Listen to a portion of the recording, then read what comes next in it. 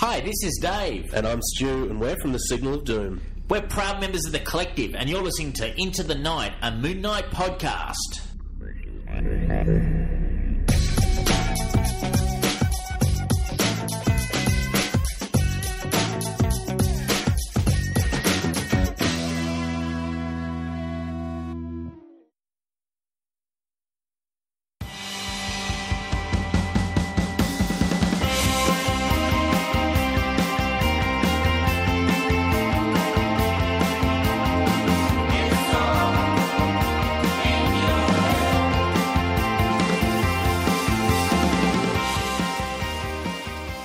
Yes, welcome back, loony listeners. This is episode 74 of Into the Night, a Moon Knight podcast. You are back with us on this fine weekend. We are chugging along.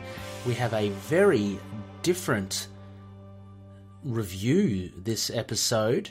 We'll get to that later, but I want to welcome back our prodigal son, one of our favourite high priests of Khonshu, Khonshu. Hi, Khonshu, welcome back.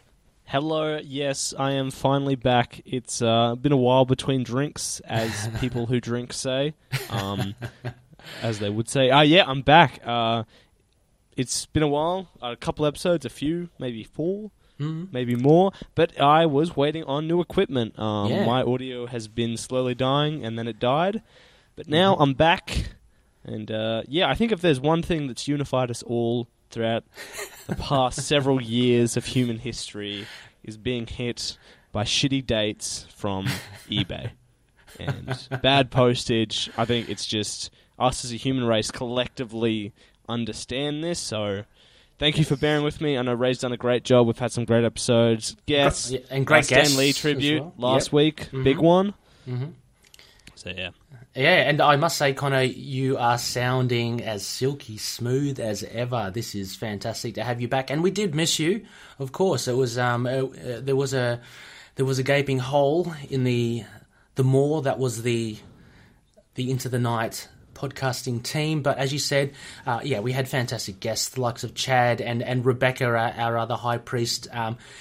We all chipped in. It was good to definitely pay tribute to Stan Lee, which incidentally, Connor, I mean, it's a good time as any to ask you, I mean, what were your thoughts on the passing of the great man? I mean, there's a lot. I mean, there's not a lot I can add after last week. I threw a bit of my hat in there as well with a couple of things, but I mean, I think even though we all kind of knew Stan Lee's time was coming, it's still a big shock. The amount of when a celebrity death happens, you see a lot of stuff on Facebook, not all of it great, but I don't know, most of the Stan Lee tributes have just been so touching, so incredible, people talking about him in just so many different ways, whether it's his stories or just how many countless creators he's inspired. Like, there's just, as a comics fan, as a fan of content, enjoying content, being able to escape through that content, I don't think there's enough you can do to thank Stan Lee for what he did. 60, 70 years ago with Marvel, when he started Marvel, so yeah. Oh, it's a phenomenally long time. I think we mentioned with Marvel, 60, 70 years. I think he became an editor-in-chief by the age of 19, which was absolutely crazy to think about. But his contribution was immense, and I think it was aptly reflected upon by the greater comic community. I've been listening to a lot of other podcasts around the time of the tributes, and most of the podcasts Khonshu at least have a nod towards Stan or tip their hats to him. Such a giant figure in the industry, will be greatly missed. But it's affected us all. But we need to push on, and we have something quite different this episode, Connor. It is, I should add, I'll let you let the loony listeners know what we're up for tonight, but this was off the back of a full moon, I believe, on Friday. So what do we have? As a full moon, we like to mix it up, but this week we have a kind of like a film media kind of review. So I think one of the best things about this podcast has been getting together a great community. And I think there's no better way than celebrating and talking about what's happening in the community. And a member of our community for quite a while, Alex Lumen, only 3 letters off Looney, so, already a good start, actually has worked with his friends to kick off the first of a series of Marvel hero fan films, starting with a Moon Knight one. It's a little 30-minute piece, and we'll be talking about it and jumping off between it and an interview we got to do with him where he read out some of the questions we had for him that kind of, put this all into perspective, go through making fan films, Moon Knight, and all this other stuff. So yeah, and this is exactly why I love our community, Conishu, because it is such a communal thing. As you mentioned before, everyone kind of chips in. Hats off again to Delita, who have contributed their music. Noel is a big loony in our community. He's the lead singer and guitarist of the band Delita. Their music now features as the ITK, basically ITK music on the show, so thank you so much. The brothers Ben and Randolph Benoit, again, they contributed to our new logo. It's all happening. Everyone kind of throws a bit into the ring. We have guests such as Chad and Tommy, the man on the streets, Josh Geronimo Johnson, Dustin Cold Case Kurtz. They're all loonies, all part of the community. Really fun to have everyone add a little something to this podcast. And yeah, Alex Looney Lumen, is now joining us in the ranks with his film. So we're very excited to give this a review, to add our support to a loony who has put his blood, sweat, and tears, I believe, literally, perhaps, into the film. And yeah, I can't wait to review it. There are. We'll get into it later on. It is definitely a fan film, but there's a lot of dedication in it as well. So, yeah, absolutely, Conishu. It's a great community we've got, and it's something new, something different. A film review. This is.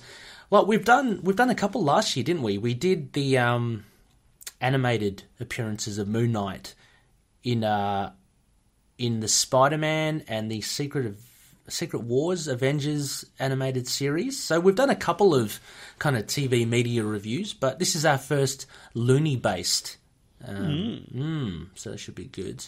But anyway, Conishu, before we get into that, of course, always interested to know what you've been up to as well. And the loonies, I'm sure, are just as interested. So over the past week or so, what has been on your reading list? Oh, mate. It's been a big couple of weeks. I've been... I don't want to talk about my bill for the past few weeks, but I can assure you they've both been over the $100 mark. Oh, wow. We're talking about review copies I've stolen as well, so it's been pretty enjoyable. Excellent. I'm just going to pull up my list. I know two great things came out last week. We got the trades for the Immortal Hulk and Johnny Cage's Venom series. I picked those up just to throw at people. Just fantastic. I mean, brilliant. Yeah. Just doing something new. We got a new issue of the Immortal Hulk as well, number 9 this week, and it's just. It gets talked about a lot, so it's not like I'll be adding anything new. But it just is so brilliant. You just reiterate basically what, I mean, for sure. And for any loonies not out there who aren't reading it, I mean, Conishu's mark of approval and recommendation is very well justified. So you should check it out as well. What else have you got there in that swag of yours there, Connor? I'll go through some of the other great stuff. The Transformers IDW universe you've heard Rebecca and I go on about since this podcast started basically ended. Final 3 issues came out through the past 3 weeks of this month, and it was a brilliant ending, incredibly sad, but so sad to see it go, but left a legacy of some of the best comics I've ever read behind. So what's going to what's going to happen? Is it going to pick up again, like with another creative team, like Moon Knight? Full reboot universe starts from scratch once again. Ah, wow. Well, that would be exciting, I guess. But as long as the ending was fitting and it was nice, a good bit of closure, I'd imagine. Definitely. I mean, it's hard to be happy when something goes, but it did end pretty perfectly. So Oh, good. bittersweet. We got some other stuff I'll just quickly name off. If you want some interesting books that you maybe haven't pulled up yet, you got Hot Lunch Special, Infinity War Sleepwalker we've talked about a bit here. I want to shout out to Long Lost, Lucifer from DC Comics. We got Shuri out this week, West Coast Avengers. Oh, yes. Very good. West Coast Avengers, And I'll give one last final shout out for running this up. Kickstarter I backed called Sarai popped in recently. Okay. And it's kind of what I'd say a pretty Moon Knight story. It's about a young Nigerian girl who is kidnapped for the slave trade by some of the dictators over in Nigeria, but makes a deal with a spirit and a proper within our in the written known history of a spirit of vengeance to give her powers to defeat to defeat her captors. So yeah, pretty Moon Knight. It's got that great spiritual element. It's great. It's it's relevant. It's important. It's Kickstarter supporting new creators. So I'm going to link that below. Absolutely. As well, if you want to pick that up, that's on Comixology, Amazon, for physical as well. So yeah, that's fantastic. What spirit are we talking about? This is intriguing. I'm quite interested actually. I have forgotten its name. It's a very iconic looking thing. I'll post up in the group. I'm gonna vamp for time while I pull it up. Can't remember it has a name, but right. That's it sounds really good. I might have to make good with your link, Connor, and have a go with it. Yeah, it's 66 pages, a whole $4 on Comixology. Where can you go wrong? Yeah, bargain basement. That's great. That's good. I'll definitely be supporting that. And please, also, Loonies, if you do want as well, it is great. Let's support our industry. We are big proponents of supporting our local comic book store as well, but want to kind of branch it out in comics in general. Let's support the creators who actually make these things happen, and look, they could be the next big thing, and even if they aren't, this is something that's dear to them, much like Alex Luman's film coming up that we're going to be reviewing. It's always good to support this sort of stuff. It just kind of keeps the energy alive, I guess, keeps the fire flickering. So, no, that sounds good. Connor, what was it called again? Sarai, Sarai. Sarai.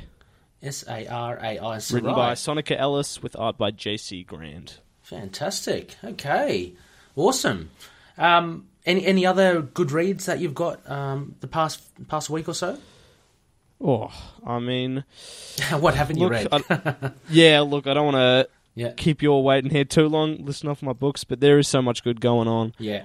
Black Hammer continues to be great. Yes. I loved... the new Batgirl coming out is probably one of my favourite superhero books on the stand. It's pretty different. Okay. Pretty interesting. Probably the only Batman book I'm kind of enjoying at the moment. Yep. Tony Stark, Iron Man, and Captain America are both kind of great big hit titles, but they're still pumping out. Okay. I know you yourself, Ray, are a big fan of Spider-Geddon going on. Yeah, I mean, I like it. It's a bit of dumb fun, and I was a fan of Spider-Verse. I like that kind of... I don't know, the big spider events seem to be a lot of fun for me. Ever since Morlun got introduced in the... I can't even pronounce the guy's name. Straczynski's run, I think that was, in Spider-Man, all the way back then. I've really enjoyed it. So I love how they've kind of taken it forward, and you've got all these different spider people now, and Spider-Geddon is just another extension of that. It's a lot of fun. I like Doc Ock as well. He's I don't know, I tend to like really arrogant characters, kind of. I don't know why. Namor, Quicksilver, and now Doc Ock. I really do like them. So it's just a lot of fun. Yep, Spider-Geddon's great. Like you said, West Coast Avengers. I'm loving that. There's a whole heap of good stuff in Valiant at the moment. I haven't read Bloodshot, what's it called? Rising Spirit yet, which has just come out. I know Serious Issues, the podcast, they reviewed it as well, and it got kind of lukewarm. I'm looking forward to reading that, but all the other stuff is really top notch. Shadow Man is really good. I'm really loving Faith, Dreamside, Jodie Hauser as a writer. Powerhouse. I reckon she's got to be up there as one of my current favourites as well. It's just so easy to read. So the characters are so well drawn out. So all of that. There are a few trades that I'm still working through. Werewolf by Night, the complete collection, Volume 1. I'm about 2/3 of the way through that. A little shout out to Dave from Signal of Doom. I picked up The Savage Sword of Conan, Volume 15, by Chuck Dixon. That was because of the Black Friday special, Connor. So I got it for cheap as chips. So Volume 15, it's Chuck Dixon's run. Beautiful art, and I've only read literally a couple of pages so far, and it's really good. I'm really enjoying it. I've known nothing of Conan, so I'm interested to learn more. What else? I finished the Dennis Hopeless's Spider-Woman. That was just, I love that. I think I'll read that every now and again just to refresh my memory. It's such a good read. Rereading Scarlet Witch, James Robinson's run of recent times. I think that's good. And last couple, I guess, Epic Collection, Ant-Man. I'm still reading through that. And there was something else. Oh yeah, Demon Bear. I'm still reading that, New Mutants. So yeah, just a little smattering all over the place there. New and old comics, but all good. As you can tell, Loonies, Conishu and I, we're trying to fill the gap after the absence of Moon Knight, as he departed with Bemis's run. but there's plenty of good comics out there. Speaking of which, I guess, Conishu, we should just go into our news. Some actual Mooney content this week. Yes, it's Down and Out for the Count is our main run, but we got a couple of things going on the side that's going to keep us going. I want to kick it off just quickly. Arachnite, a lovely episode reviewed with Ray and Rebecca. First issue, but we got this week, I mean, it's not really totally news, but we got a couple of pages preview for the second and final issue of Infinity Warp's Arachnite, awesome. Which looks like a lot of fun. It's got like a great little piece of humor and the voices inside his head and personalities arguing that kind of seems to actually be pretty neat and already seems like kind of a step up from that first issue. So I'm pretty keen. We'll be jumping on that one as well. Awesome. Hopefully. What were your thoughts, Connor, on issue 1 of Arachnite? We missed your thoughts on the show, but what did you think of issue 1? So I mean, look, it's totally more Spider-Man than Moon Knight, but I love Spider-Man a lot. I like the quips. I really like the ideas, like the Goblin by Night. And yes, some of the suit and the violence and the humor all worked for me. Like, it wasn't like this year's standout issue and something I'm gonna totally remember for all time. Oh, but no. I totally had a lot of fun, and I'm pretty keen to come back to it next week. So yeah, it's what a good comic does. And a lot of these warps are really created for like cosplay purposes. Put out a couple of new figures, get people talking. So I mean, I'm keen to see that. But all in all, we sadly lost Max Bemis, but I love Dennis Hopeless, and it was just a fun issue. Yeah, I totally agree. Infinity Warps, it's just there for your popcorn entertainment, I think. There's nothing, I mean, apart from, as you say, the cosplaying and stuff, there's nothing, deep, and there's nothing that will resonate throughout the years in the Marvel Universe for it. It's just a bit of a fun event. And as you say, Dennis Hopeless, he's done well with marrying Spider-Man and Moon Knight together. As you've heard in the episode when we reviewed with Rebecca, we just loved how they kind of come together. So yeah, exactly. I think it's one of the stronger Infinity Warps titles, I would say. Connor, are you reading any of the other ones?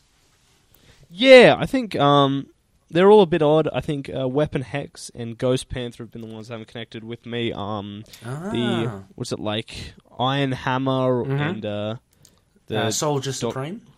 Yeah, that's it. I like those. They're fun. They kind of spend a bit too long on the origin, but it's just fun to read something like that every now and again. I'm totally.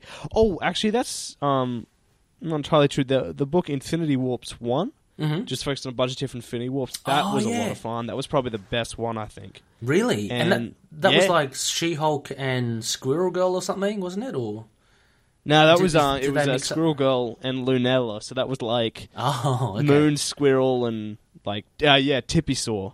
Oh, okay. You had you also got Sleepwalker, that fantastic series dealing with the warps as well. You had yeah, that's good. Was it like Man Thing Fang Foom? Yeah, that was That's cool. great. I like that one. Yeah. It's dumb. It's fun. Like you look at it, you see what you get.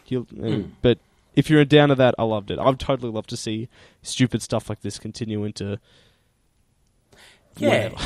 yeah, and it's kind of like it's good because you kind of need this sort of stuff as well. Like sometimes comics and their titles tend to take themselves too seriously. You need to have a bit of levity, and I think that was what the brilliance was with Squirrel Girl as well, and the likes of Deadpool and stuff. It's just a bit of light humour. So yeah, very, very good indeed. Also, we have the big one, Avengers 700, Connor. We were talking a little bit about this before the show. Really good stuff here. But you've got here notes on a bit of a Moon Knight foreshadowing.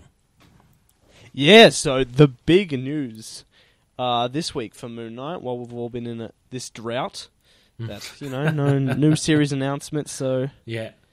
But, this book, I didn't totally love the first arc, but now it's kicking off some crazy things, and now there was like, kind of like they love to do, someone foreshadows with a bunch of clips kind of thing in a full panel spread of things coming up. Yep.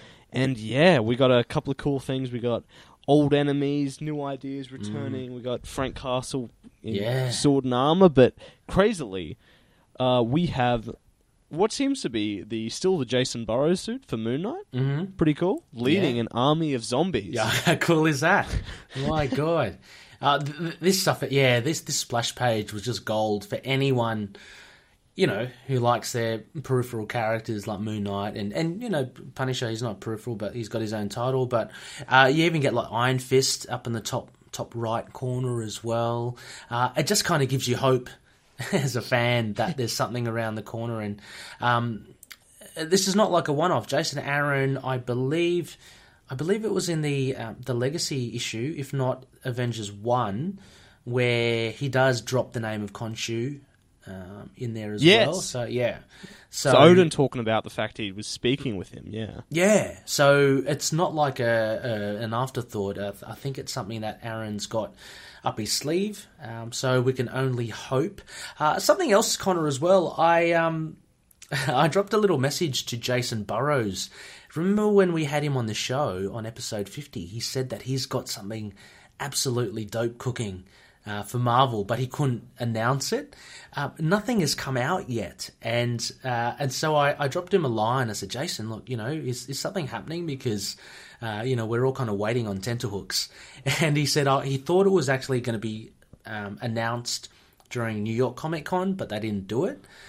So I think he's still bound, obligated not to say anything yet. But what do you reckon? This might be it. You reckon it could be no spoiler? Well, a little bit of a spoiler for Avengers 700. Do you think it could be Blade? Or yeah, I mean, possibly. You got a bunch of cool stuff going off there. Yeah. And I suppose that's the big thing as well. So what I wanted to include this, not just talk about, but also got Marvel Comics February 2019 solicitations. Yes. And that's when the big Blade story kicks off. So we got kind of like oh god, I managed to lose it. Avengers issues are 14 and 15. Mm-hmm. They kick off basically the War of Vampires, which awesome. will kick off Blade's tenure, I guess, and the massive against unholy forces, and they're totally great solicitations. Jason Aaron doing what he does, new ideas, crazy shit. But I'm feeling it'll be this arc, or maybe the end of this arc, that we might start getting this dripping of Moon Knight coming in. And who knows, those issues might even be drawn by Jason Burrows. That is his suit we're seeing there. Absolutely. And let's not forget as well, there is a close tie with the supernatural with Moon Knight as well. Of course, Definitely. yeah. I mean, Werewolf. Obviously, that's how we kind of got introduced into the Marvel universe. There are funny memes going about by our good friends over at Moon Knight Core. Bobby and Dave, I think, and there's a hilarious ongoing one with Moon Knight and Dracula, which seems to be popping its head up every now and again all over social media. So even by proxy, there's a connection there between Moon Knight and vampires. I don't know about you, Connor. I'm excited to see vampires back again. I think it's time. Yeah, bloody oath. I mean, Blade, I don't know what happened with Blade. Marvel's been having some weird almost rights issue with him, possibly, but we haven't seen him in years, so he's back. He's in the bloody Avengers now, I definitely inquire to check out the covers and the solicitation for Avengers 14 and 15. Dave Marquez, it is just bloody crazy. Oh yeah, Marquez is a master, isn't he? So 14, 15, that's not too far because Avengers 700 is that issue 10 from just off the top of my head. I think it's issue 10, right? So it's only four or five issues to go until we reach February. That should be good. So, I think, it's been a while. Like, I think we spoke about one of the best things about Moon Knight is constantly mixing it up. I don't think we've seen a proper Khonshu as a proper godlike being and Moon Knight embracing the supernatural this way since, I don't know, the early 2000s and the Black Panther issues and a bit of the Houston run that we've seen something so full-on and supernatural as this. So, new directions, new times. I think everyone's excited. Jason Aaron has a good track record behind him. He does. It's just a great way to tease us. So, and I agree with you. Sorry. I was about to say, we're not down and out yet. Yeah, no, not at all. No, there's a little spark there that Jason Aaron has, or a little bone that Jason Aaron has thrown our way. So, we're nibbling on that. But totally agree with you, Connor, as well. I wasn't a fan. I mean, I do like Jason Aaron's stuff, but I'd have to agree with you. I wasn't a fan of his... what was it? The Final Host, that first arc. Unfortunately, as arcs go to kick off a new, refresh of the series, it wasn't the strongest, but he's starting to come into his own, it seems, with this lead up, like with the introduction of Namor as the antagonist.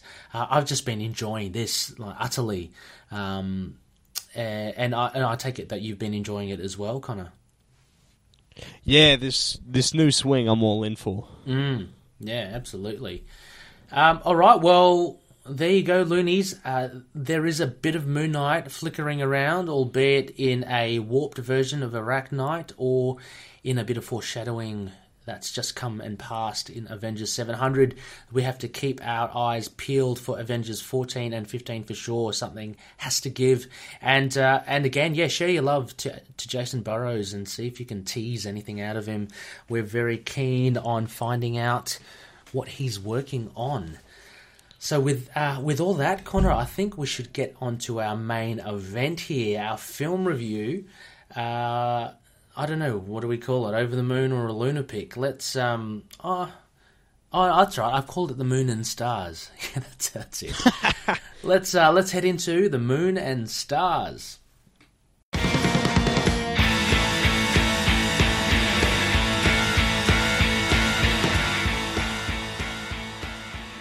Okay, loonies, we are here, and Connor, we have a very interesting film here. Very exciting because it's one of the rare times we see Moon Knight on celluloid. But we both watched the. It's a good half hour, isn't it? Part one. It's part one as well. Full half an hour. So absolutely fantastic.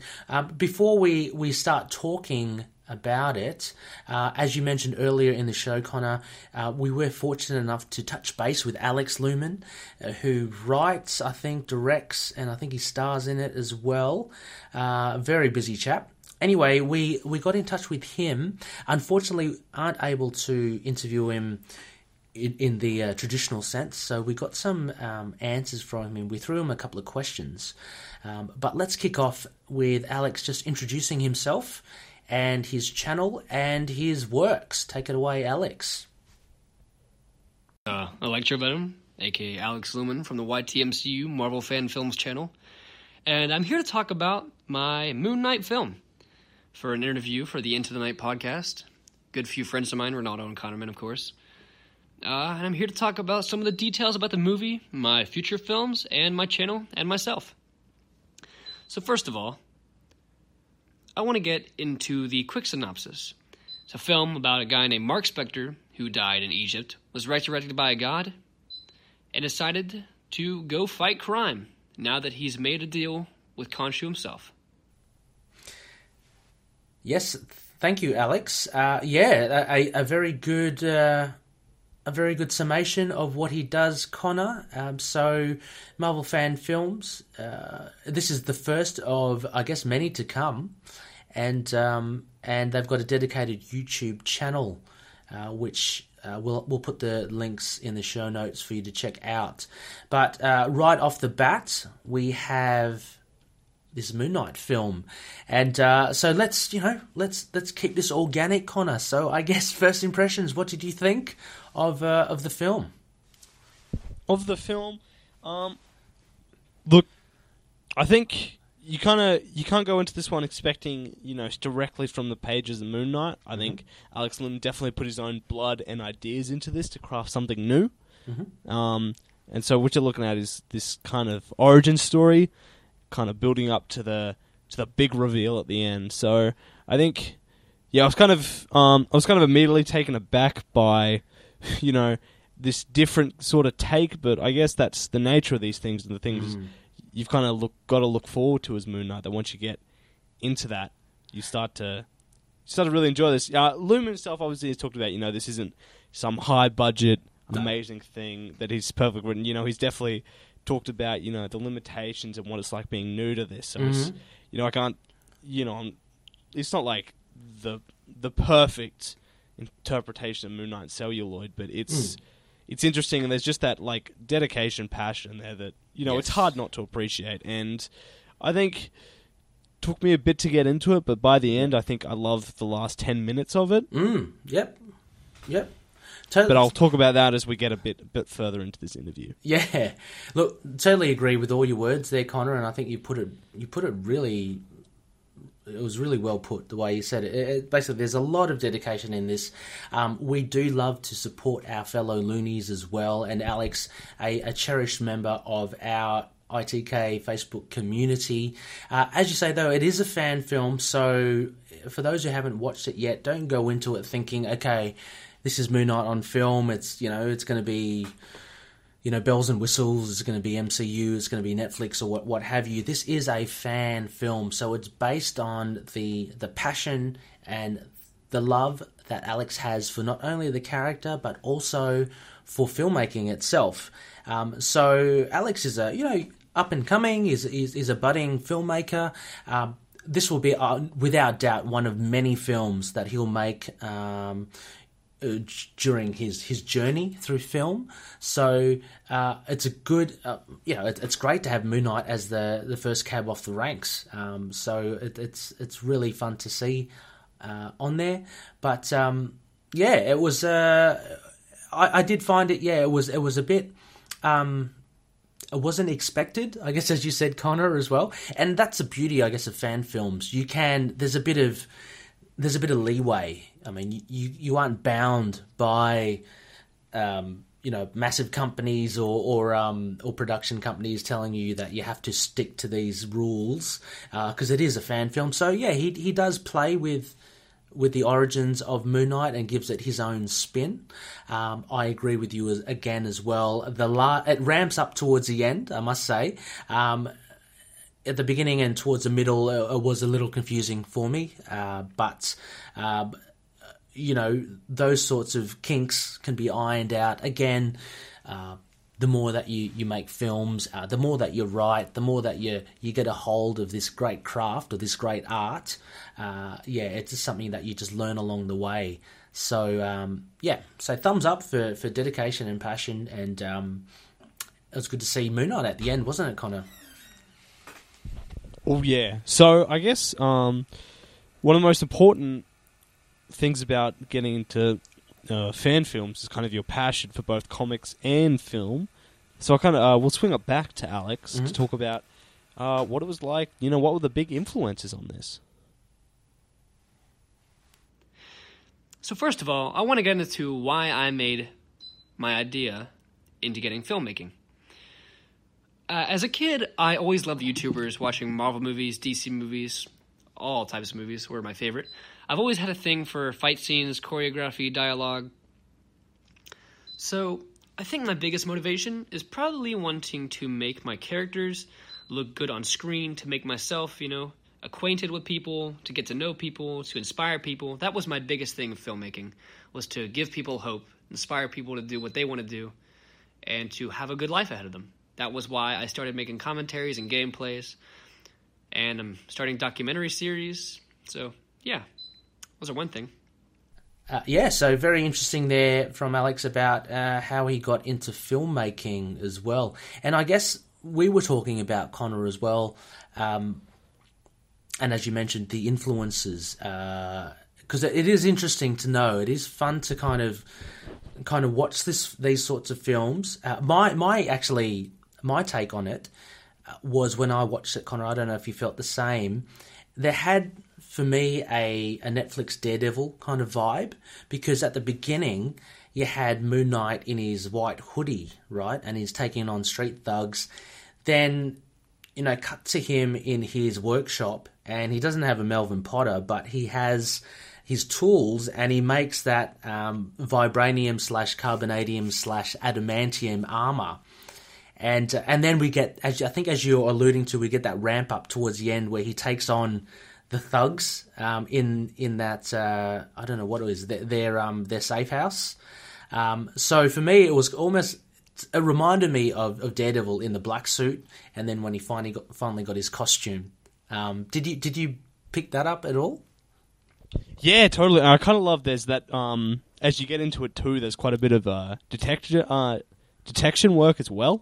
Yes. Kind of fits into that, and then also kind of has that Mr. Knight style coming in as well. Yeah, it was, so there are very good nods there from Alex.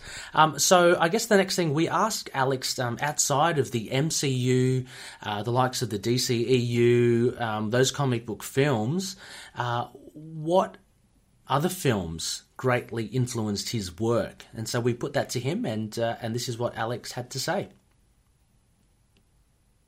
So first of all, I want to get into Mark Spector himself.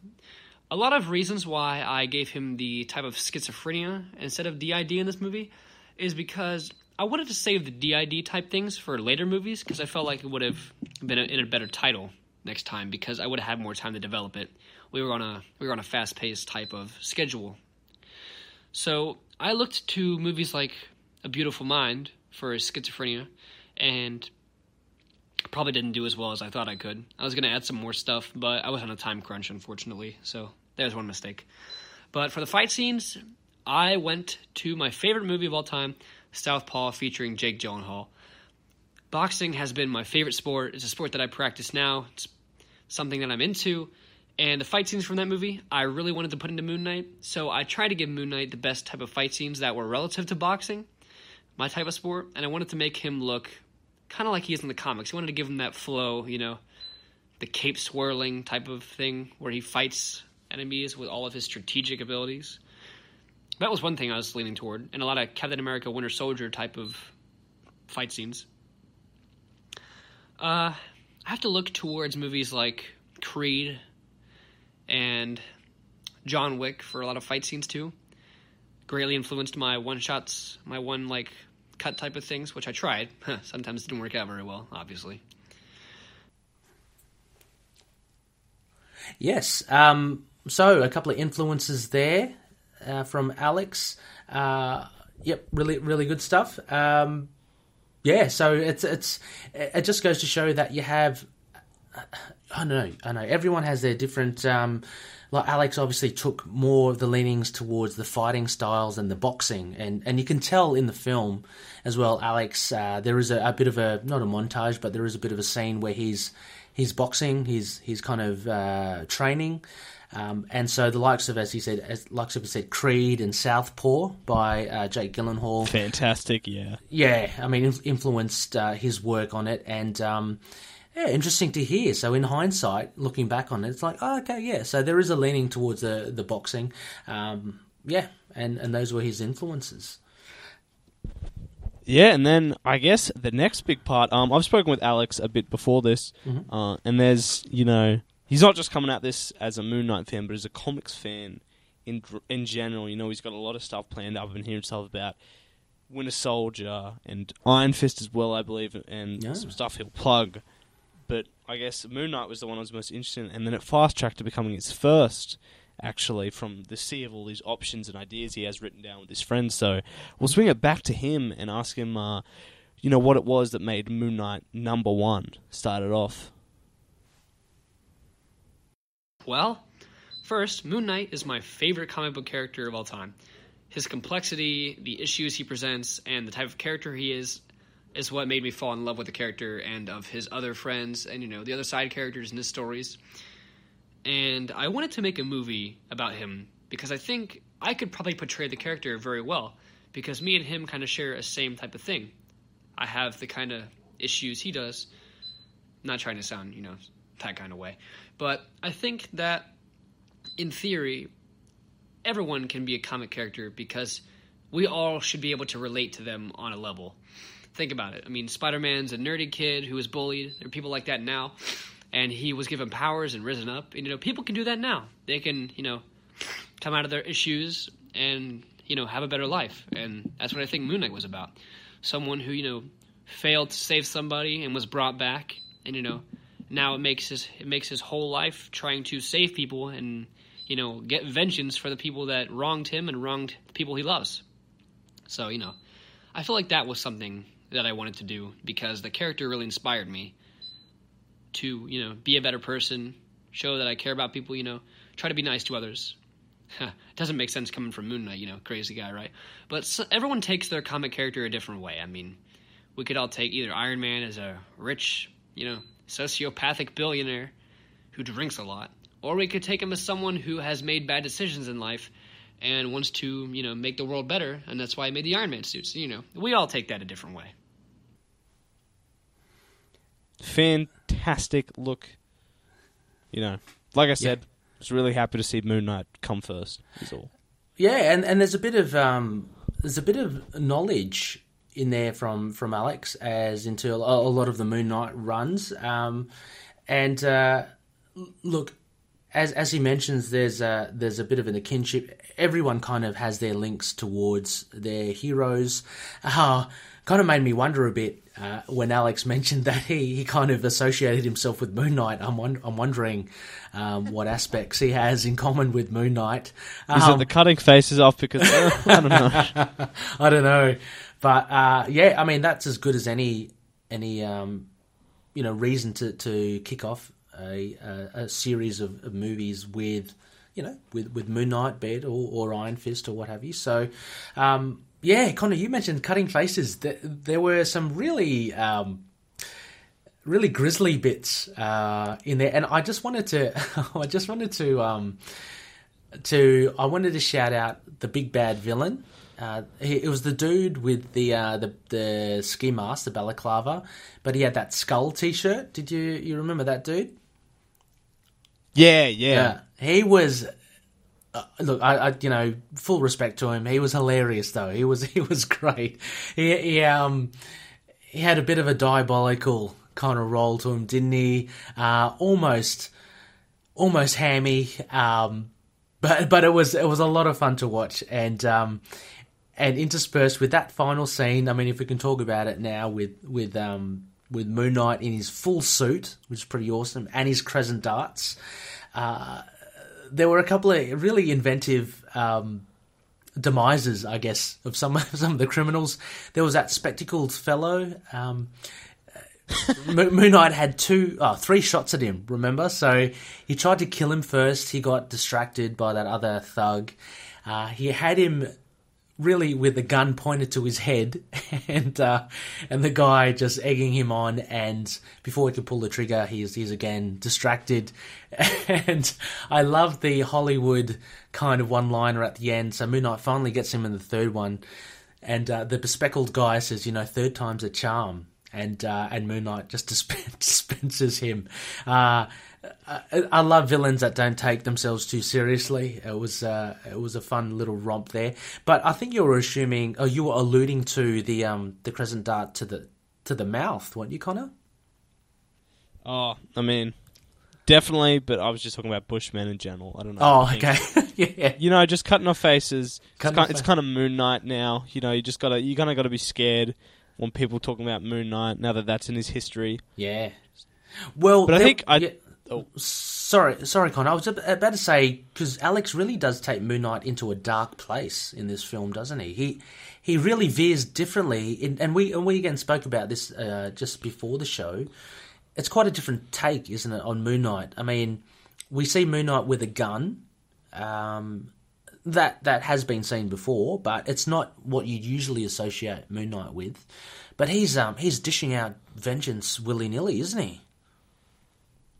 Yeah, I think it kind of speaks to Moon Knight fans at large. I think now that we've had, this kind of golden age of Netflix shows, and especially what Daredevil has done, I think people are really craving that. So I think it's definitely their own interpretation, but I think it gels well with what people want to see. I know definitely us, that group, people want to see that violence, want to see something different from the typical hero. Mm-hmm. So I think all out it just works, I think. Yeah. I mean, again, another little call out. There's a bit of a torture scene. Look, no spoilers here. Go check it out, loonies, if you haven't already. There's a bit of a torture scene. I loved the actor in this. Alex does a great job as well, but his offsider, who seems to be a heroin addict, I believe. He gets a few nasties kind of pulled into it. I think the first one was a drill, was it not? Very grisly stuff from Moon Knight. Someone that cuts off the face of people. He's not adverse to using power tools or sharp objects to get what he wants. Did you enjoy this scene, Connor? I know it's a rather morbid thing to say, but did you like it? Yeah, there's a part of me that does. I still love my Punisher Max. And yeah. And, like I said, I think we've seen, we kind of see some of those turns in Daredevil as well. So I think it just kind of speaks to that as well. That I'll continue my point of. But I think drills, you just not a lot you can go wrong when you're talking about mega violence. Yeah, drills just work. Exactly. So anyway, we asked Alex next. About his research into making the Moon Knight film. So again, I guess we'll throw it to Alex, but it shows that he has quite a love for the character and a knowledge of a fair few of the runs. So take it away, Alex. I had to go into the psyche of schizophrenics, people with DID, bipolar, depression type things. Had to look into more fighting styles than the ones I was traditionally aware of. I was used to karate, wrestling, boxing. Had to look into Jeet Kune Do, Muay Thai. Those type of fighting styles were based on offense, defense, and pain resistance. But not only those, I think I found something even more important. The Moon Knight runs. A lot of runs that inspired me to make them were Jeff Lemire's run. Avengers of the Moon Knight, and a little bit of Max Bemis. Wasn't really into that one, though. Kind of goofy. Not my type of Moon Knight. I prefer Moon Knight. He's more dark and gritty. But Jeff Lemire's went into mind the most. He had a lot of psychological effects on Mark, which I think went into the film very well. And I tried to imply a lot of things that were in the story into the movie. Sometimes it didn't work out very well, but I tried my hardest, We all do. It was in our script. I read a little bit of Vengeance of the Moon Knight, a lot of fight scenes and a lot of, character dialogue was from those. My inspiration to make him, a more tactile fighter and, talk during his fights to himself kind of come from that.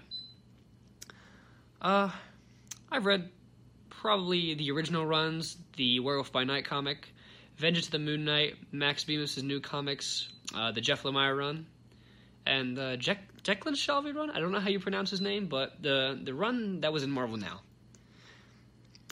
Now. What runs most influenced it? Probably Jeff Lemire and Vengeance of the Moon Knight the most, and I'll get to that later. What is my favorite Moon Knight run?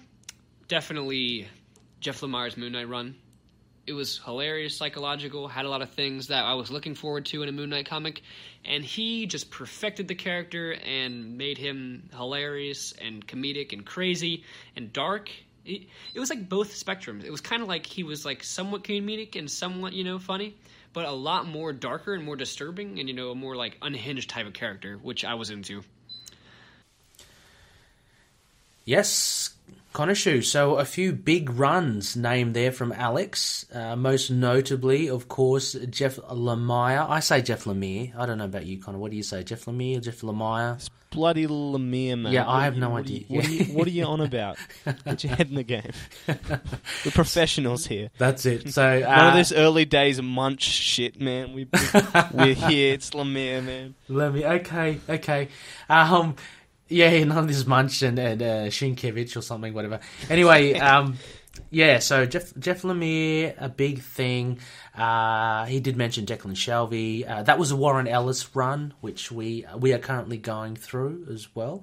But, of course, Vengeance of the Moon Knight, Connor. This is one that Alex has posited as one of the runs that he used to research the film, and you can kind of see it again, I guess, with the use of the guns. I mean, there's that memorable cover in Vengeance of the Moon Knight with Moon Knight sporting two guns, right, and shooting them.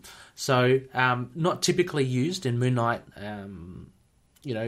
MO, but it's used here. So I guess that's the nod to that run. Yeah, I think, which is pretty cool. I mean, I think Vengeance of the Moon Knight is definitely one that kind of just disappears on a lot of people's radar. So It's kind of great to get the love, and I think, like I said, one of the things about Moon is you always got to take in different directions. Alex has done it himself with this run, but it's also cool to see him pick up from something more obscure, something less, less referenced, and just, continue that path, while also grabbing from everything. Yeah, it's a bit of a dark horse, isn't it? That run, Vengeance of the Moon Knight. I know a couple of the loonies have it as their favourite Moon Knight run, and it's certainly a fun run. It's got the likes of, it's got the likes of Deadpool, as well as the Sentry. It's a lot more inclusive of the rest of the Marvel Universe than a lot of the Moon Knight runs, which tend to be isolated and in its own kind of corner of the universe, if that makes sense. So I think Alex has picked wisely here. If he is to actually make future films of other Marvel characters, he gives himself an allowance. And as actually it was shown at the end of the film, Connor, with it was like the post-credit scene with Moon Knight reading the letter that mentions both Hydra and S.H.I.E.L.D. So we get Moon Knight as part of the greater universe now, and Alex has brought that along in his film, which is a very smart move. Yeah. So I guess we've talked a bit about Moon Knight.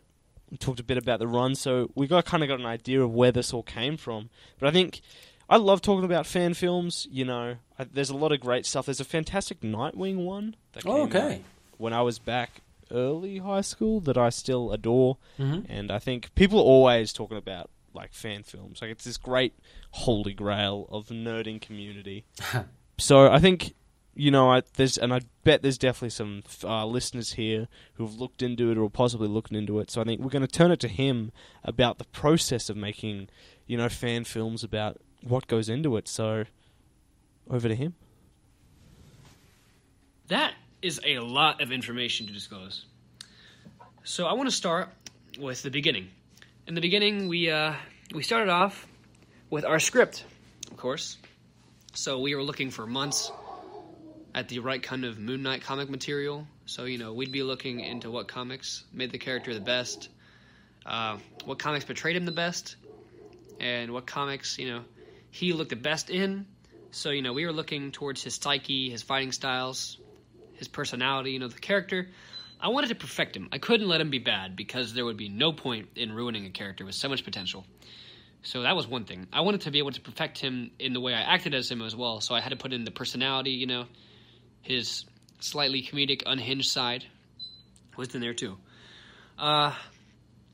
So yeah, we were working on scripts. We had to put in our music choices, which were, believe me, very tough. There was a few that we wanted to put in there, but I wanted to save them for different movies because I think they would have been better in the other ones. A lot of information that we took, some of it was from Egyptian lore, a lot of fighting styles, psychological type of things. But yeah, that's what we based most of it on, which is pretty good. I think that worked out pretty well for us. Let's see, where am I at next? Okay, production days. That was a pretty tough thing. We had to find out which days were good for all of our actors, which days we were good to use our costumes, and which days we had to, clean them up a little bit, what days we could, buy out our locations that we wanted to use, and, be able to get our cameras up and working, how much we've had them charged, how much we could get our lighting fixed. And so we went, a few times a month around where we live, and a bit farther from there, and we went pretty well. We had a bit of miscommunication errors, so we had to cut out a little bit of places that we wanted to go. So we did a lot of places that looked a lot like alleyways, stuff like that. And we had our guys practicing there and back at the studio, and we had them reading their lines, practicing the fight scenes, doing the dialogue, both there and at the studio. So we would have them doing it in both places so they would get it into their heads, We had a lot of time. We had a good time filming our scenes because a lot of us were, really happy about what we were doing, and we really wanted to make it look good. So, a lot of our influences went into our motivations. Let's see. So next, our post-production was pretty fun. I had to edit a lot of stuff. We had a little bit more editors. We had to make some music changes, lighting changes, cut out a few things, make it look good. It's pretty interesting. It's a little bit more difficult than I thought, unfortunately. Because we had a lot of errors, a lot of lighting problems. We had to, make things look better. We had to make it up to a better quality, make it light, because it was extremely dark where we were filming. You could barely see anything. And that was a big problem. But we got it we got it fixed eventually. So, we had the right kind of thing. Yeah, fantastic. I mean, I've definitely thought about it. Fan films myself. I've never gone through with it, but it's my favorite thing to hear about what goes into it. We talk a lot about that that dedication and interest that we've said, buzzwords, 20,000 times. But it's hearing about that really... Yeah, it really brings the interest for me. And it also just actually opens your eyes as to how much actual work is involved in actually producing a fan film as well, or any film. I mean, there's so many moving parts to it. There's obviously the pre-production where you have to actually... I mean, it's kind of you have to corral a lot of people, like the actors and the people behind the camera, the people handling the equipment, all that sort of stuff. You have to run through the lines. There's a lot of that, and then a lot of it is logistics, I think, as well. And I'm speaking from my experience of producing films as well. I did this back in the day when I was at uni. I did a film elective, and I was privileged enough to be part of a lot of student films. A good friend of mine who's now in LA, he's a director and a writer. Wow. Yeah, and he's a big David Lynch fan, and so we've made these really whacked out films. But he was full on, right? And so he wanted to go through the whole process. And similar to Alex, you had to tick off, or you had to check off these boxes. To actually get your film to work. So it's a lot of organising, it's a lot of logistics and programming to make work. And then on the day of the shoot, there are variables, right? Of bad, inclement weather or people not showing up. That is a reality that can happen, and it's all about managing what happens there. So it's really interesting to hear Alex's thoughts on it and what goes into it. And of course, he did mention he could speak a lot longer about the whole process because it is a long and involved process.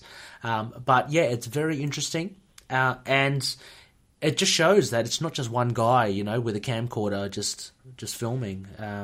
There's a lot of post-production stuff in the film there, Connor. What I do love about seeing in the film, he's got a distinct soundtrack to a lot of the fight scenes, a lot of pumping scenes there, a lot of pumping rock tracks. He uses a bit more somber piano music towards some of the end bit. I found some of the music a little oddly placed, but a good music nevertheless.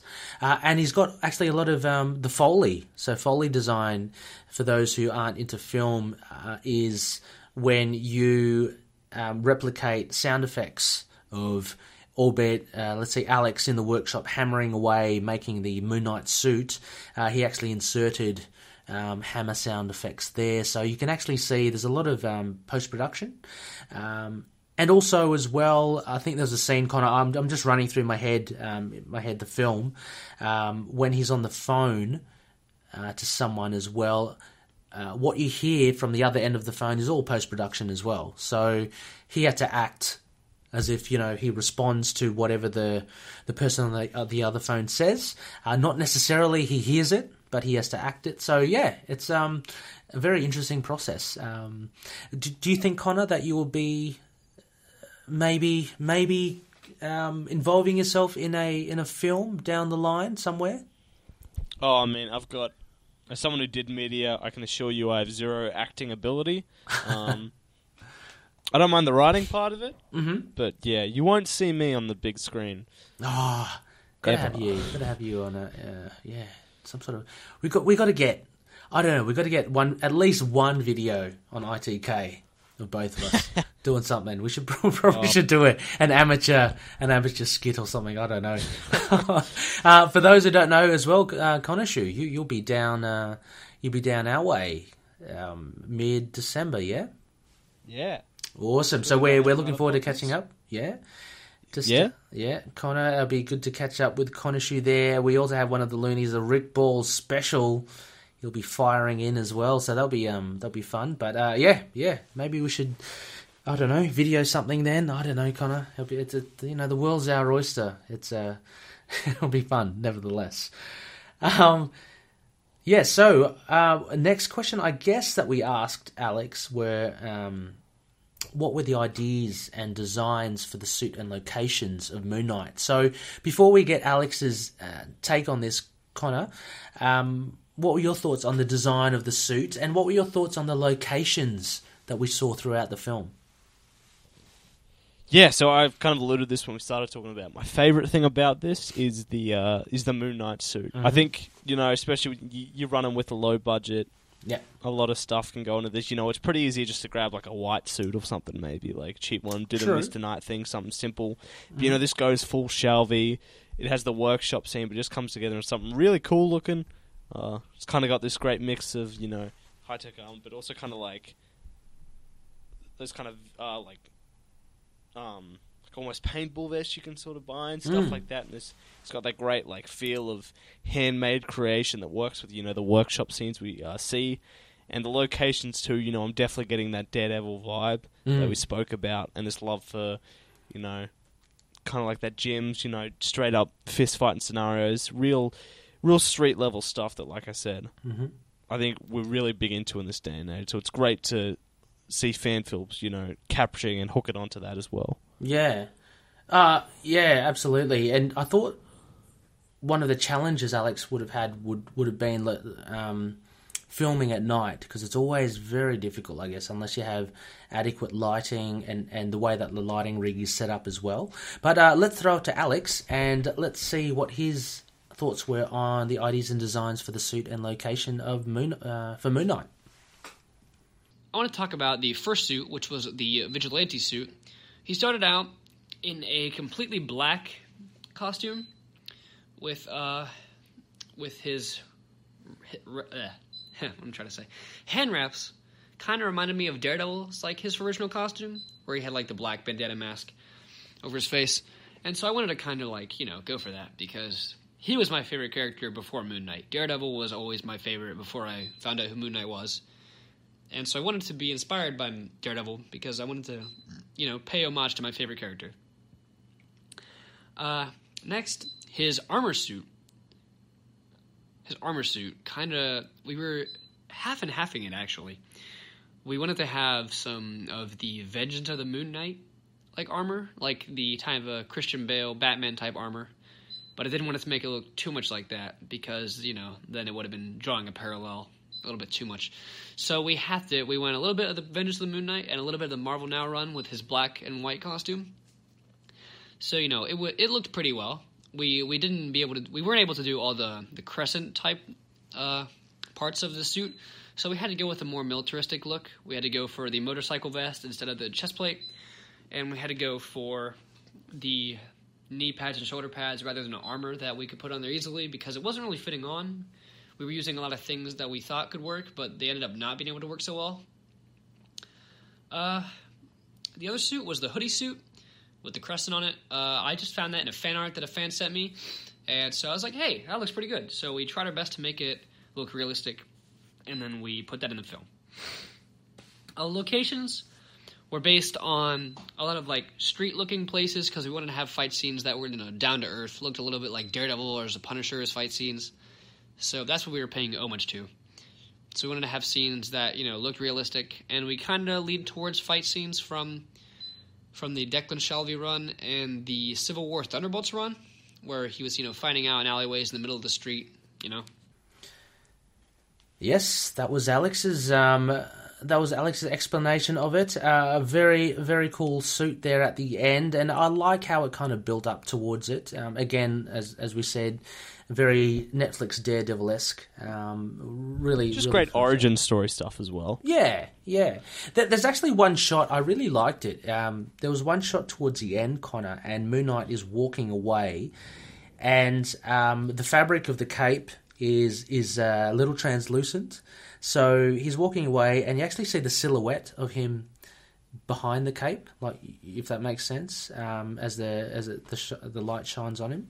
I don't know whether that was intentional or not, but it had a pretty cool look just for a couple of seconds there. It was pretty good, pretty inspiring. Yeah, real walking into the sunset vibes of a future. I guess. Yeah. Hopefully, something we'll see return to. Yeah. Absolutely. Yeah, so, before we get into the next question that we shot through to Alex, Connor, any other memorable moments that you had whilst watching? Well, I think they totally hammed it up, but the kind of like Lockley looking version of Mark fighting in the streets with the beaten up thugs in the street with all the like fog and smoke going around them. And there's all those great like almost like one-liner video game quips of thugs being thrown around. Like, was it the Black Dogs they were called? I can't remember. Yeah, I don't know, but yeah, the fight scenes were very, very fun to watch, I must say. I also actually enjoyed I like the voices that Mark heard in his head with Khonshu. A little bit of creative license again, like Khonshu, in some instances sounding almost streetwise. Or maybe that was Jake Lockley, I don't know. But that was cool. And there was one instance as well where Moon Knight is heading towards some more crims, and there's just like a how should I describe it? There's just like there's multiple voices just murmuring in his head, and I like that idea of all these identities kind of saying something at once. I think that was fun. Yeah, and I wonder as well, like whether we're going to see that explored in hopefully later stuff. But I think, I was really taken into a lot of the street fighting stuff, especially at the end. We've spoken a lot about the violence and that, but I just love seeing at the end with the suit and just this perfect mix of like Khonshu kind of brings in that element of the supernatural, but just keeping it hammy and fun and beating the shit out of each other. Which is good. And look, speaking of fun as well, I guess we asked Alex if there were any amusing stories on set or whilst they were filming. This is always one of the fun things, I guess, of being part of a film and a film crew. One of my favourite things, Khonshu, when I do buy a DVD or Blu-ray, to go to the gag reel. There's always, without a doubt, some malarkey happening. So there's always got to be some sort of hijinks happening, I think, on set. So, let's throw it to Alex and just ask him, were there any amusing stories on set whilst filming? Yeah, actually. We were filming in the clubhouse that we rented, so we could, we were trying to get it so it'd be more like a, bar type scenario where our Wild Dogs clan would be holding their drugs and weapons, stuff like that. So during our practicing, we had to do a scene where we were we were going to backflip over a table. We had to do some different flips over objects, and that was extremely difficult because I'm pretty good at acrobatics, but I couldn't really do flips over a 2-foot, 3-foot tall table. So it was pretty hard for me. But eventually, I had to settle for a slide over top, and where it got funny, we had to practice. So we went to go slide over it, and I went to do the jump, and the first thing that happened was my knee guard hit on the table, and so I fell back off the table, and I hit my head off the chair. So, I had to recuperate a little bit, and then I came in the next part, had to do it again. But the second time, I landed it pretty well, but I fell right on my knee, but that was our last shot. So, it hurt a lot, but I was able to, take a break for a while, get some food, have a little bit of rest to let my knee, get better. So that was pretty funny too. And I remember the one part, we didn't bring our ladder. We were doing a scene on a rooftop, but I didn't have my ladder, so I had to be hoisted up there. And I myself have a fear of heights, so that was bad. I was on the roof, and we were trying to come down because we were doing a photo shoot, and I was terrified because I was afraid that I would hurt my leg even more than I did before, and I didn't have my knee guards on, so it was going to suck. So I had to they had to get me down, and I was standing up there for minutes because I didn't want to try to jump because I felt like it wouldn't have ended so well. But eventually it went exactly the way I wanted it to because I just grabbed onto the side and let myself slide down the side pretty easily. Didn't have to worry about it because at that day I realized that my fear of heights is kind of dumb because it's not going to be that painful on a fall. So I jumped down pretty easy. So that was my stories from the set. That's pretty much it, though. So, that's what we did on set. A lot of things were more, we filmed it, we got done, we went and got food. And then we went home, that kind of thing. Yes, thank you, Alex. It's it really does, actually, making a film, Connor, really, there is a camaraderie, I think, that brings everyone together. Because obviously you're all in on this one project. You're all putting in the hard yards. You're all taking time out to give your all for this project. It really, I think, solidifies a lot of,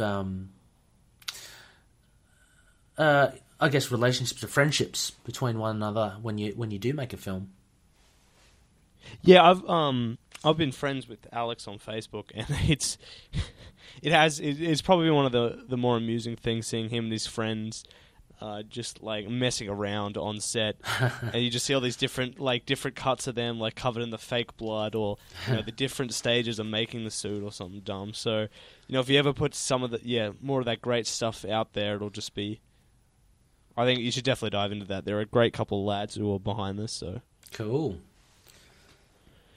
And then I guess we'll jump to one of the the final piece, the real centerpiece. Bring this all together in A great question to Alex. Just those suggestions for those looking at getting into fan films. For those of you wanting to get into filmmaking, I say go for it. If you have the right equipment and you're starting off amateur, at least try to put as much effort into it as you can, because you want to have people encourage you to do it. You want to be able to have people push you to do what you want, and be inspired.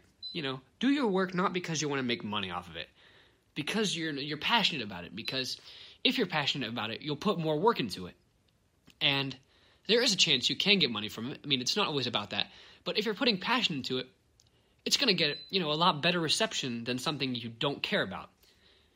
Because if you don't care about a movie and you don't care about the characters or the development, then what's the point of making the movie? You have to have a lot of care for the people working with you and the storylines and the characters and the kind of things you want to do in your movie, because it makes it better. And if you're trying to get a point across, like so and so is dealing with depression, you want to put in as much research as you can. Get into your personal experiences, tell stories that you think will affect people, and get the point across. And if you're doing ones about comic characters or movie characters or video game characters, try to make it so then you put your full effort into your character, because a lot of times people don't expect actors to be good as their characters, but more often than not, actors that you don't expect to be good for their roles are great for their roles. I never expected Tom Holland to be good as Spider-Man, but he's my favorite Spider-Man out of all three. And I've got to say, that is probably, pretty lame coming from me, the off-budget Moon Knight. But, I tried my hardest, People don't think I'd be good as him, but I was probably the best character in a lot of fan films that people have seen. And, I don't want to brag. I mean, it doesn't really, I don't even have to brag. It doesn't make sense, It's not like I'm a multi-million, company. It doesn't really matter. But, it's just a fan film, so if you're trying to make your character look good, put in as much effort as you can. Make that character work. Put in the effort. And try to write him as best as you can. And once you're done, make sure everything's good. Adjust your character. Put in the right music, Put in the right settings, Even if you want to do, like, animation, putting as much, like, work into the story or getting the point across. Or even if you're doing it just to do something, make it fun. Make sure, you're not doing it because you hate it. Make it something you can do and enjoy yourself. Awesome. So, I think Alex really kind of covers it. I'm not sure kind of what else to add here, because I just think he talks about it. No, yeah, like I said, absolutely.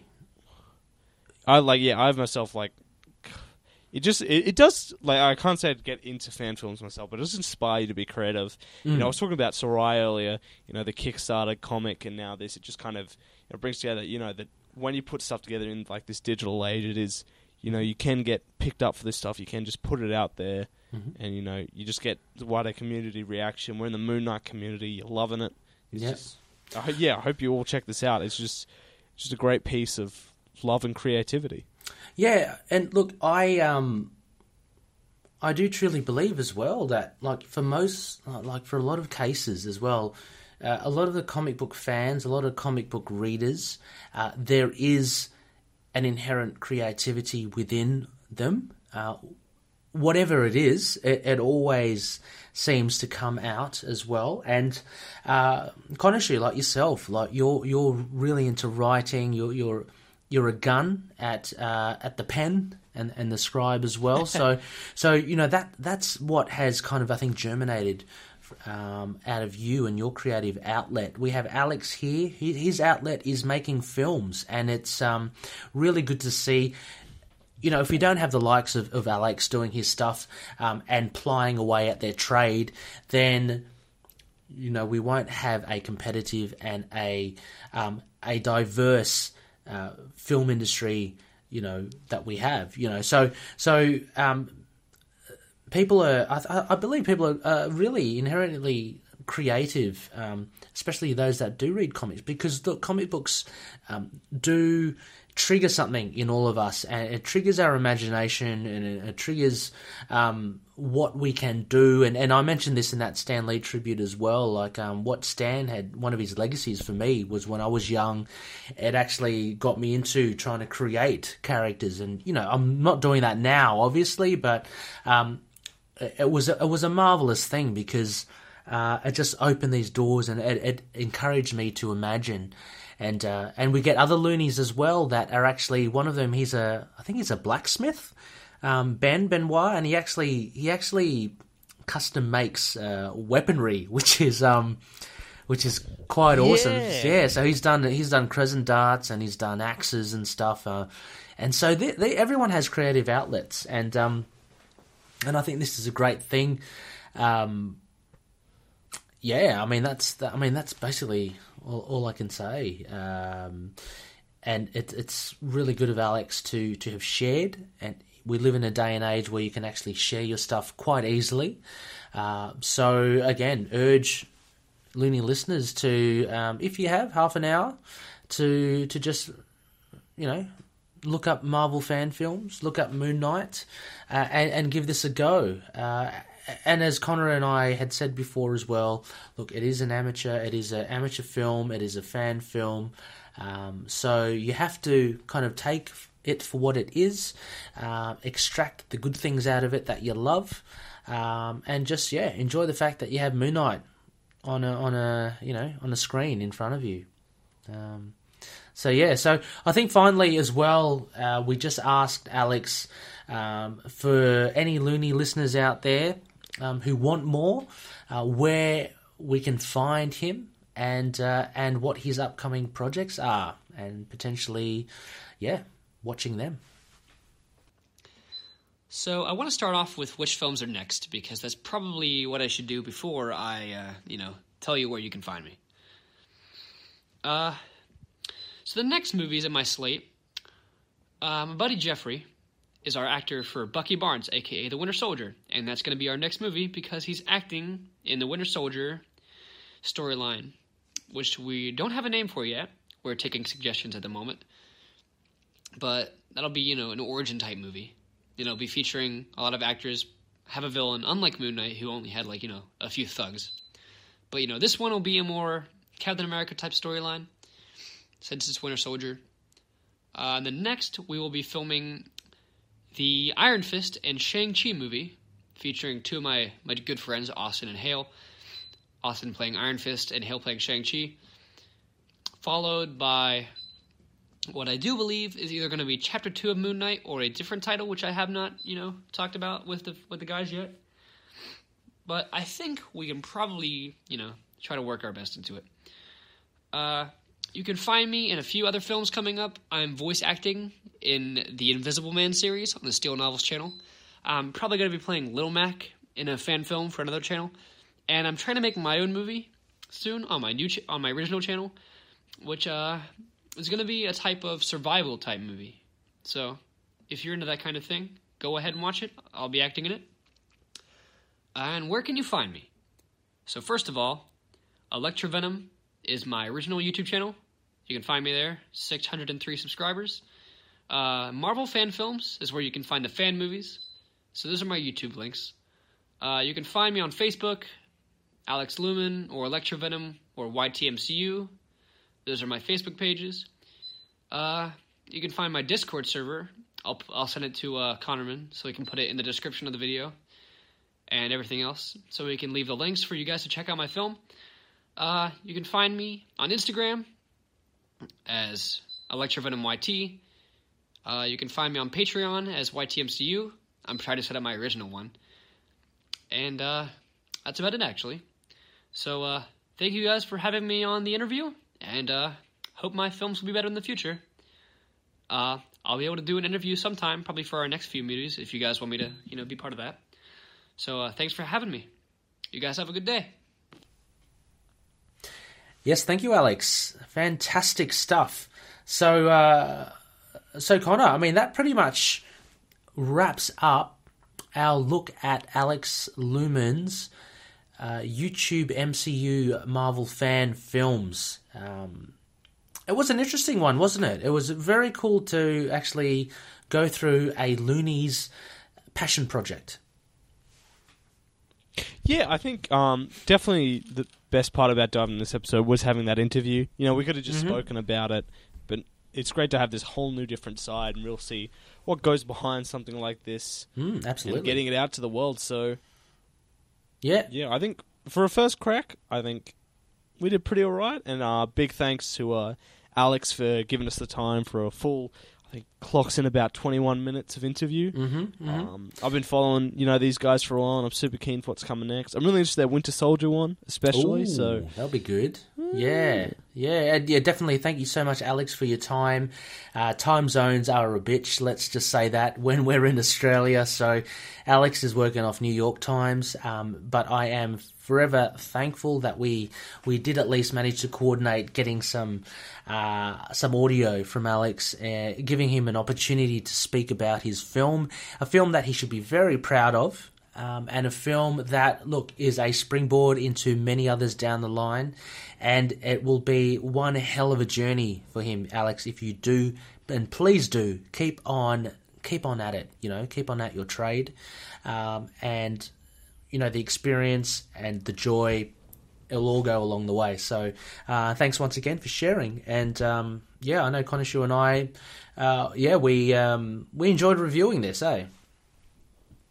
Yeah, I think kind of sucks that this is basically the end of the line for a while for Moon Knight television appearances, but hopefully stuff like this keeps coming out, and, well, maybe some more animated stuff later. Oh, yeah, why not? Why not? I want more animated stuff for sure. I mean, God, just seeing there's a whole heap of Netflix stuff, like animated stuff there, and like Castlevania and all that. Like, come on. Give us a Moon Knight one. Oh, yeah. It's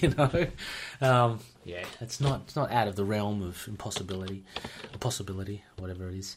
Anyway, so I think that wraps up our episode for tonight.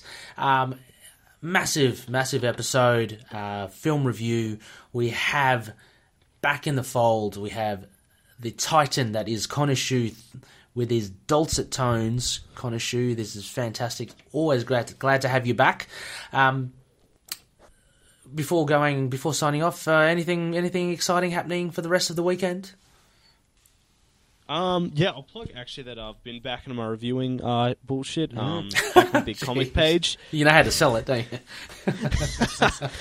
I'm a big fan of myself. What can I say? I'm back into it. I love working for those guys. It's a great bunch of people just chucking their reviews. But we're into the big end of year season, so this weekend I'll be working on my best of the year list. Fantastic, awesome stuff. So yeah, be sure to check that out. We'll have a link again in the show notes. What's it? It's called again? The Big Comic Page, isn't it, Connor? BigComicPage.com.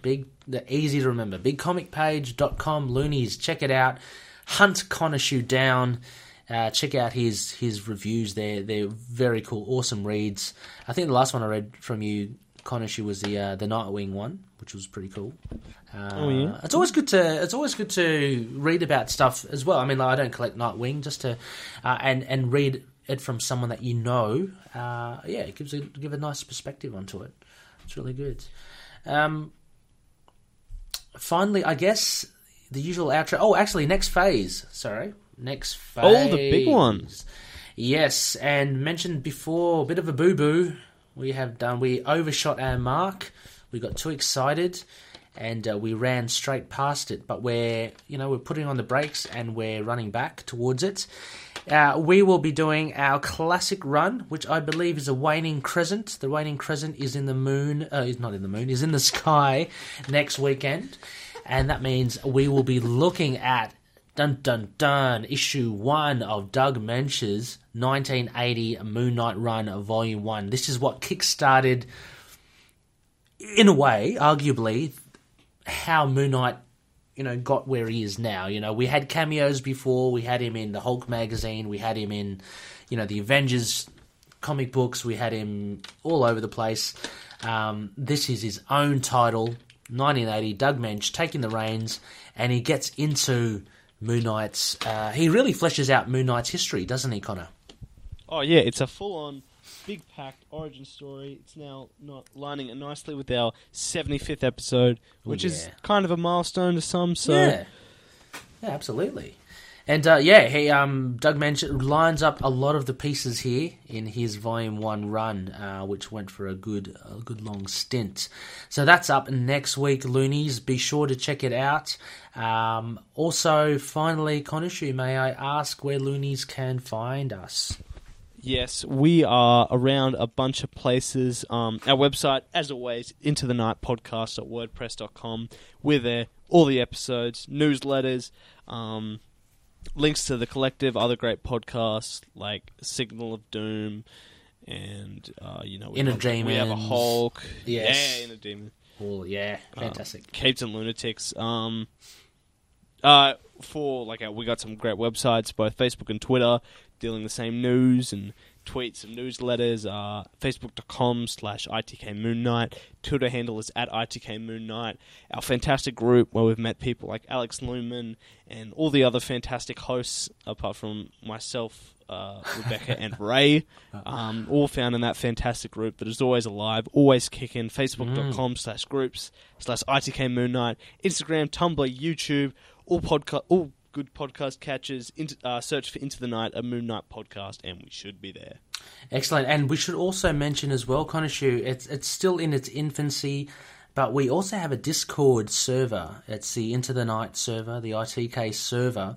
And the idea is down the track, we'll give a heads up in our newsletter of our episodes, and you as a loony can actually pop in and you can potentially follow us live as we record, and drop down your thoughts or just drop in some messages as we record our show. So a little bit of logistics there because we are obviously based in Australia, but that's an exciting new venture which I hope we can kick off. Look, if it doesn't happen at this year, we're very close towards the end of the year, then we'll definitely make it next year, where we'll let you know beforehand when and where we're recording and how to access our Discord ITK server. So we're making this even more communal, Connor, where loonies can actually just jump in and listen in on a show as it records. A lot of great places do it. It's a great place to get live questions and stuff. Yeah, thoughts absolutely. on the issue. So I'm definitely all for this. Fantastic. Yeah. And finally as well, haven't mentioned, but any iTunes ratings would be forever grateful. You will have the eternal thanks from Konishu, from Rebecca, from myself, from all the loonies that have come onto the show. If you can give us a review, maybe possibly, 5 stars, yeah? Maybe. Just give us a 5-star review. That will help us actually get out there a bit more, help us reach other loonies who may not have found us as yet, and let's keep on building this loony army. Thank you so much, everyone. Well, Konishu, it has been an absolute pleasure. Good to hear you again, my good sir. Good to be back, better than ever. Absolutely. With a better mic. Yeah, for sure. And as always, we'll catch you next time. But before that, may Khonshu watch over the denizens of the night. Catch you later. But I'll be there too. So I'm watching. Catch you later.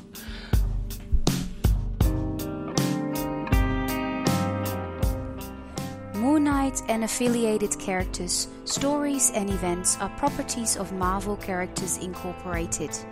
Materials used and discussed within the podcast are intended for critique and review purposes only under the fair dealing concept of the current Copyright Act. The views, information or opinions expressed during the podcast are solely those of the individuals involved and do not necessarily represent those of the copyright owners.